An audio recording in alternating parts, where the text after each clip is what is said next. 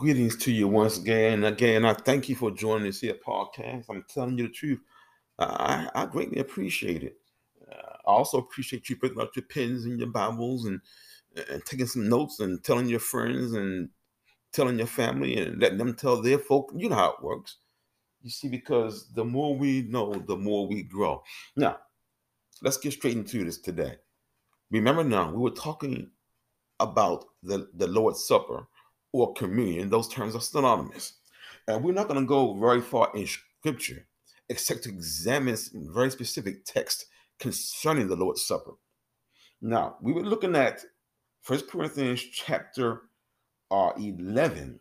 Now, let's go on from chapter 11, and we'll reread some of this stuff because it's so important to understand what was going on at the Last Supper. But now, or I should say the Lord's Supper. I'm sorry about that. But now let's look at this. Let's go again to verse 23, chapter 11, 1 Corinthians. For I have received of the Lord that which also I delivered unto you, that the Lord Jesus, the same night in which he was betrayed, took bread. And when he had given thanks, he brake it. We discussed that breaking, didn't we? And said, take, eat. This is my body, which is broken for you. This do in remembrance of me. Now, let's go to verse 25. We'll talk about that a little bit today. After the same manner, he, that is Jesus, took the cup when he had supped, saying, this cup is the New Testament in my blood.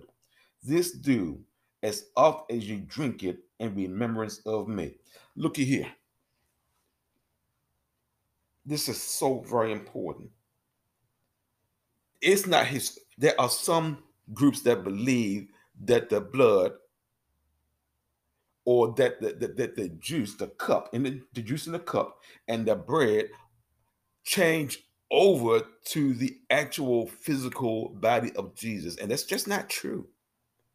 This is a type, it's a representation. So when we take communion, when we take the Lord's Supper, we are and not taking his physical body, but what represents his body. Now, this cup is the New Testament in my blood. Excuse me. Now, the New Testament and the Old Testament, we can go a whole lot into that. But basically, what's going on right here? Without the shedding of blood, there will be no remission of sin. Christ's body was broken. His blood was spilled. And when his blood was spilled, that began to set in place the New Testament. Remember now, we talked about salvation. We talked about being born again. This all works together. And now we're talking about communion, how that is for the believer, and that we understand the fact that the spilled blood of Jesus paved the way for the New Testament. What is that New Testament? Trusting in Christ, relying on his blood. Now, you recall the Old Testament, they were spilling the blood too by way of sacrifice of animals. But that those sacrifices had to be done on a regular basis. But here we find that Christ, oh my goodness, spilled his blood or had his blood spilled one time for all. Without the shedding of blood, there would be no remission of sin. This cup, verse 25, is the New Testament in my blood. Oh my goodness. This do as oft as you drink it in remembrance of me. Now, this is important to note. Typically speaking, we take communion once a month. And there's nothing wrong with that. The scripture says, as oft as you drink it in remembrance of me. It does not give a time frame. It doesn't say once a month. It doesn't say once a week.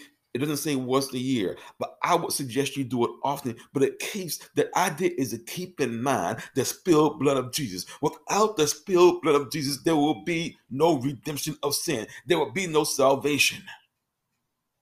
Because it's the blood of Jesus that washes away our sin. Oh my goodness. I'm going to really preach this thing right here.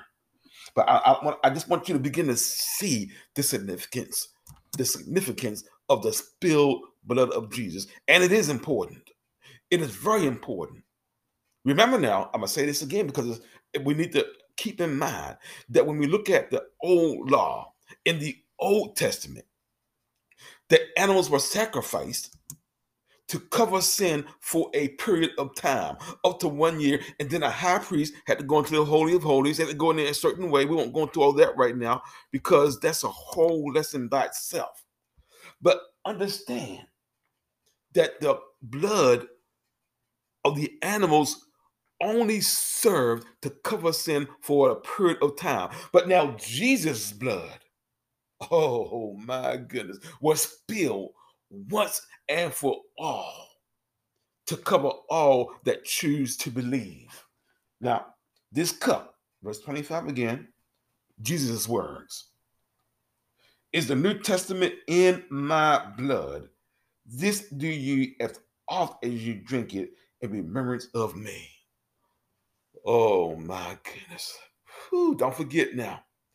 We're not doing this just to fit in. We're doing this. The spilled blood of Jesus, the taking of communion, the Lord's Supper.